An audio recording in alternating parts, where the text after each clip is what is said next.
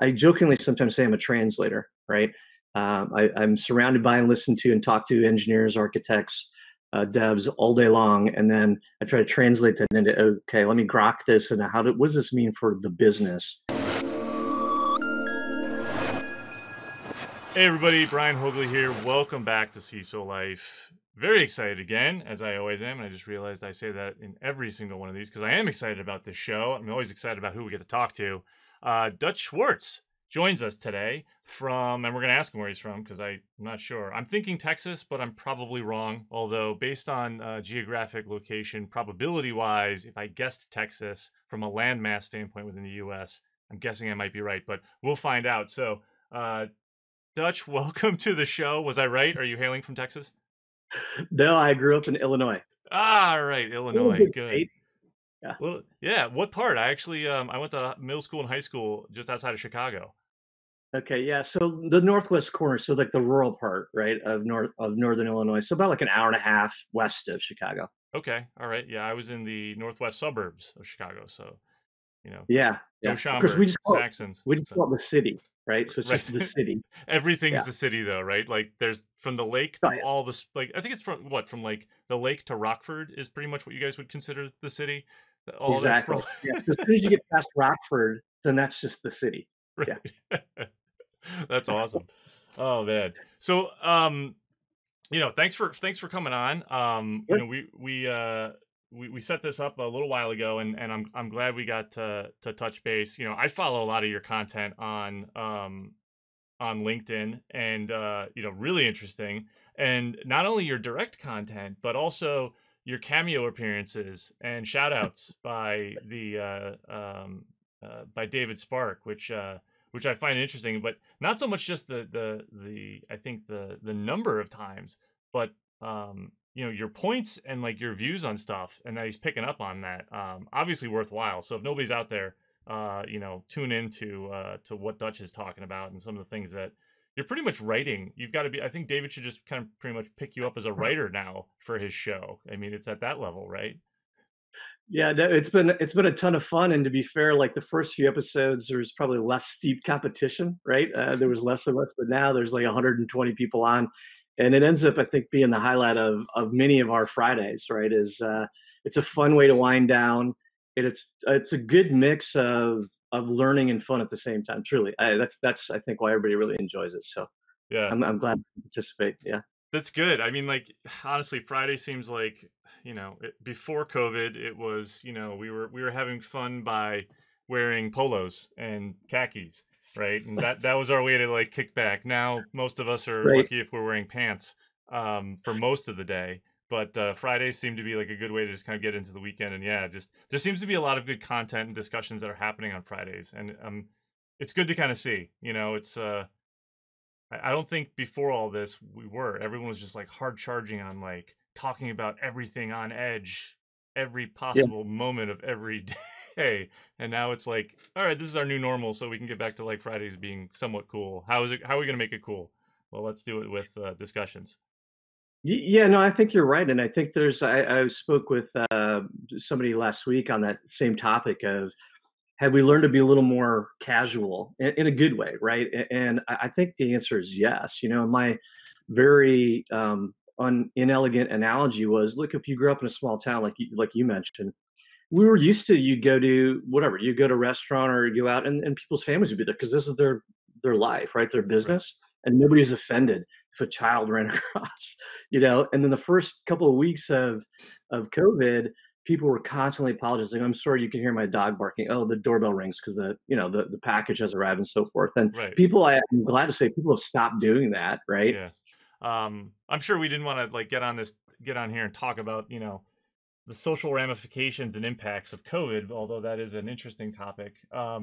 Your focus within cyber, tell us about yourself. Like, Yeah, I mean, I'd say I have a non-traditional path, but then when I think about it, that's maybe a majority of us, right? In a sure. lot of ways, right? So cybersecurity, IT in general, but certainly cybersecurity is less structured, particularly in the U.S., right, versus Europe and some other cultures where it is still a little more structured. Hmm. And so I think that you'd like to put some context around. I mean, some of the most effective architects, engineers, just smart technical people I've worked with over the years, maybe they had a degree in MIS, IS, IT, something, but maybe not. And it's not necessarily an inhibitor.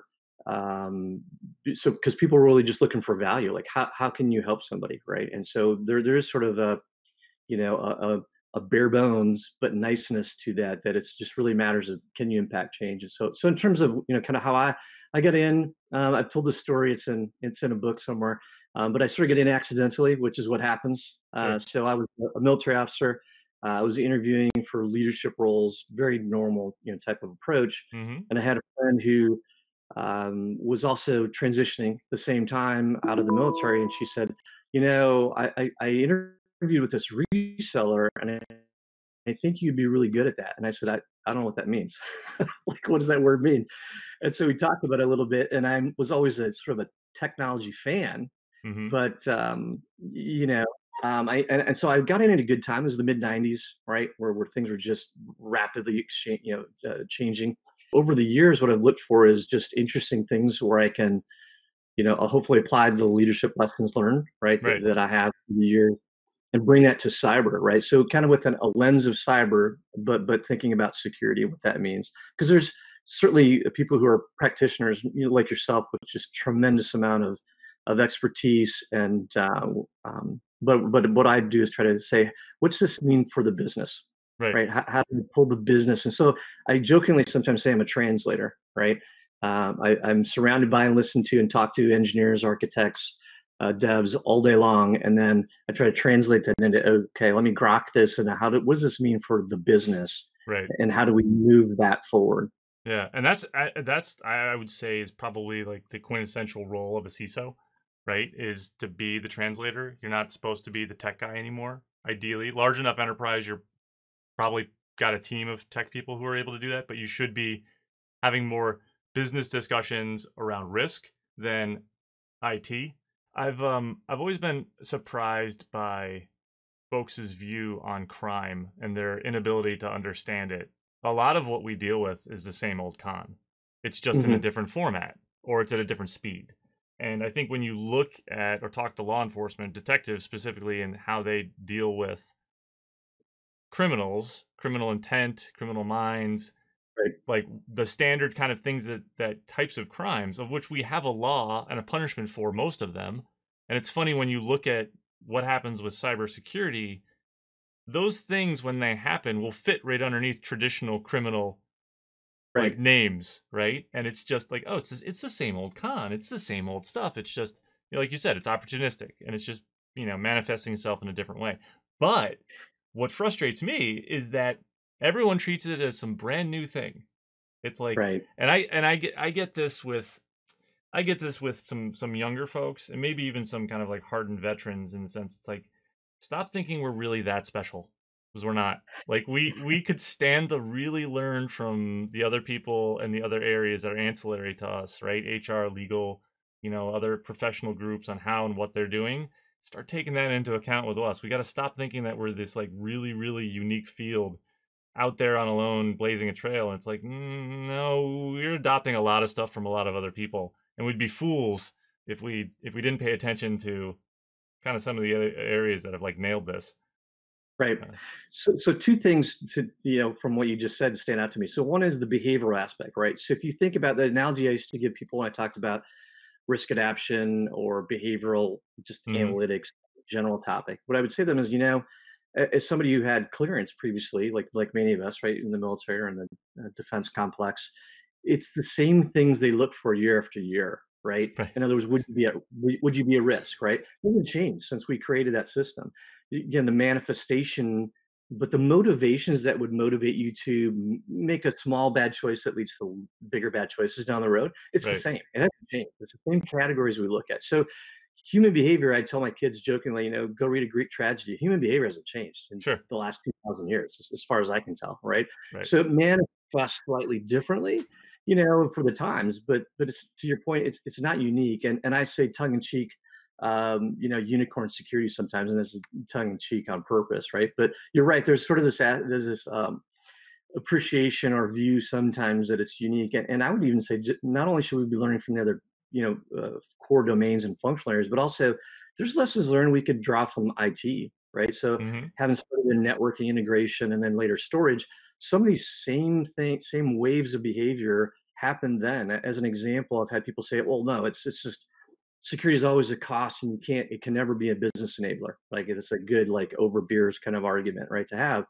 And I'm like, no, we used to have the same discussion around networking, Yeah, right? And we finally realized that, we had to change the way we thought about it and say, okay, what's the business aspect that it enables? And then you can apportion that cost to the right place, right. Hey, great, you guys want to build this new building and do X, Y, Z, cool. And you want this as the outcome? Excellent. This is what it requires, right? And so you can make it a business enabler. You just have to rethink the starting point, right? Exactly. I've had this conversation with clients who are product companies, and Hmm. it's like, stop thinking about everything that we're telling you need to do and you want to go do as a stumbling block. Start, you know, start using it, crafting it into the narrative, and empowering your sales teams so that when they're going out there and selling to customers, they can inevitably answer the question, which will come up: how are you addressing privacy? How are you addressing security with your product? And you're not maybe using it as a talking point to lean in as a real sales edge, but you Right. can use it to squash the concern, address the issue that's at hand, and move on to more important things. How do we provide value to the business? Because if the security is not the value to the business, then it's viewed as a detractor. How do you remove it from the equation? So security can be, right, an enabler. Now that's probably front and center for product companies, not for, say, other firms. But I would beg to think that the way that the world's going, with everyone wanting to assess everybody else, it is a question that is Mhm. coming up at some level between a customer and a vendor. If it's not B2C, it's B2B. That question is going to come up at some point. You got to be ready to answer it. So how are you going to articulate that? How are you going to answer it? And you've got to have your security narrative kind of ready to go. And you can't come in being like, well, we didn't do that because it was going to cost too much. Like, nobody Yeah, ever no. takes that as an answer. Yeah, if that works for you, let me know. Yeah, right, right. That that's I'll be sure to sign somebody else to try that. I would. Oh man, I would. Oh, to be a fly on the wall with somebody. Imagine a CISO being forced by the business to be able to sit in front of a regulator and say, "We decided not to do all the things you're expecting us to do because it would have caused us 6 months to get to market, or it would have cost us too much money." I The regulator's going to sit there and be like, "So you're shutting your doors when?" Like, I have a funny story, kind of on that same kind of topic where my team had recommended a particular solution, based on what we understood the business case to be, and the customer, the team chose to go another way, and then there was ultimately an issue, and it Mhm. was simple, simplified, and just say it was around scaling. Let's just Sure. call it that, right? And this was a provider of TV services. And so I had to, sort of stop and grab one of my other smart guys and jump on planes, that kind of thing, right? And Mm. be in New York City Monday morning at 8 a.m. And get yelled at for a few hours by the CEO and CIO and team. And finally, we got to the point where I said, okay, so I'm here to help. Can we just say the yelling at Dutch portion is over? Like, because that's super helpful. I get it. You're mad. I understand. That's why I'm here. Now let's talk about how do we fix this, right? Right. And so this is my parents. I said from Northwest Illinois. My parents are from Wisconsin. My parents were all dairy farmers, and this is the old, like, my grandfather saying, look, when the cow gets out of the fence, people want to argue about why that happened. That's not the most important thing. The most important thing is put the cow back in the fence, Right. then fix the fence, then figure out why it happened. Right. Right? That's the right order of events. So that was kind of the same thing I told this executive staff was, hey, we made some recommendations. That's your prerogative, to do what you thought was right. But you chose to go to Plan B, which we recommended against, and here's where we are. And there's a really long awkward pause when he said, well, who made that choice? I'm like, well, was it me? Yeah. And he's like, oh, can you leave the room? I'm like, I would be happy to leave the room. Yes. Because we already established that the yelling at Dutch portion is over for Yeah. today. Wow. Yeah, Yeah. exactly. Well, I mean, it's the business's risk to own, right? And It is, it's absolutely. the CISO's role, whatever role you're in, to help them understand what that risk is in terms that they can understand, give them the Right. options, and let them decide. I routinely get into that. It's like you walk in, and it's like, I don't own anything here, guys. Like, Right. I wish I did, and I've done this. I'm like, I will gladly own this stuff. Give me the authority, the financial responsibility, and the oversight. I will fix this issue. Right. You might not like it because I'm not thinking business first, because that's Hmm. not my prerogative. Like, I'm charging in, and this is what I'm going to go do. You're charging in and doing what you're doing because that's what your focus is. I'm here to consult you. That's the relationship it should be. It shouldn't be the Right. other way around. You should not give me the reins, because it's different. It's a different approach. Security's not there Yeah, for the and I mean, business. and it's you're the conciliar, you're the one who's providing advice, right? And informed, thoughtful, Right.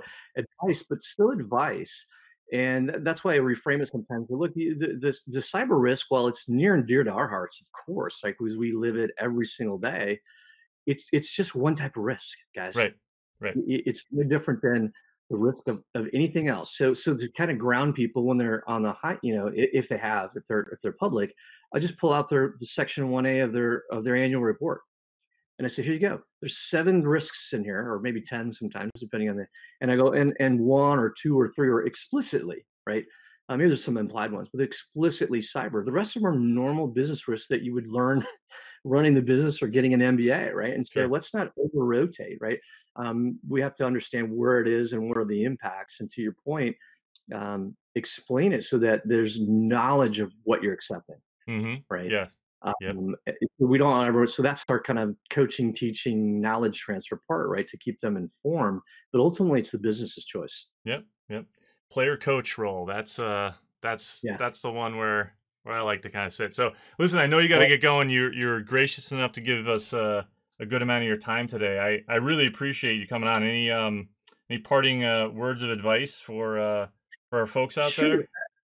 Yeah, you'd asked in the opener, thoughts on how do people go through their career, and so I would just simply say that it's okay and useful to have a background in something else, and it shouldn't slow you down, right? So if you're in HR or operations or legal or finance or maybe even just related, like you're in IT but in some other aspect of IT, don't let there be an inhibitor. Take all of that value and bring it over with you because at the end of the day, it's people solving people problems, Right. right? And that doesn't change, right? So you can learn the technology.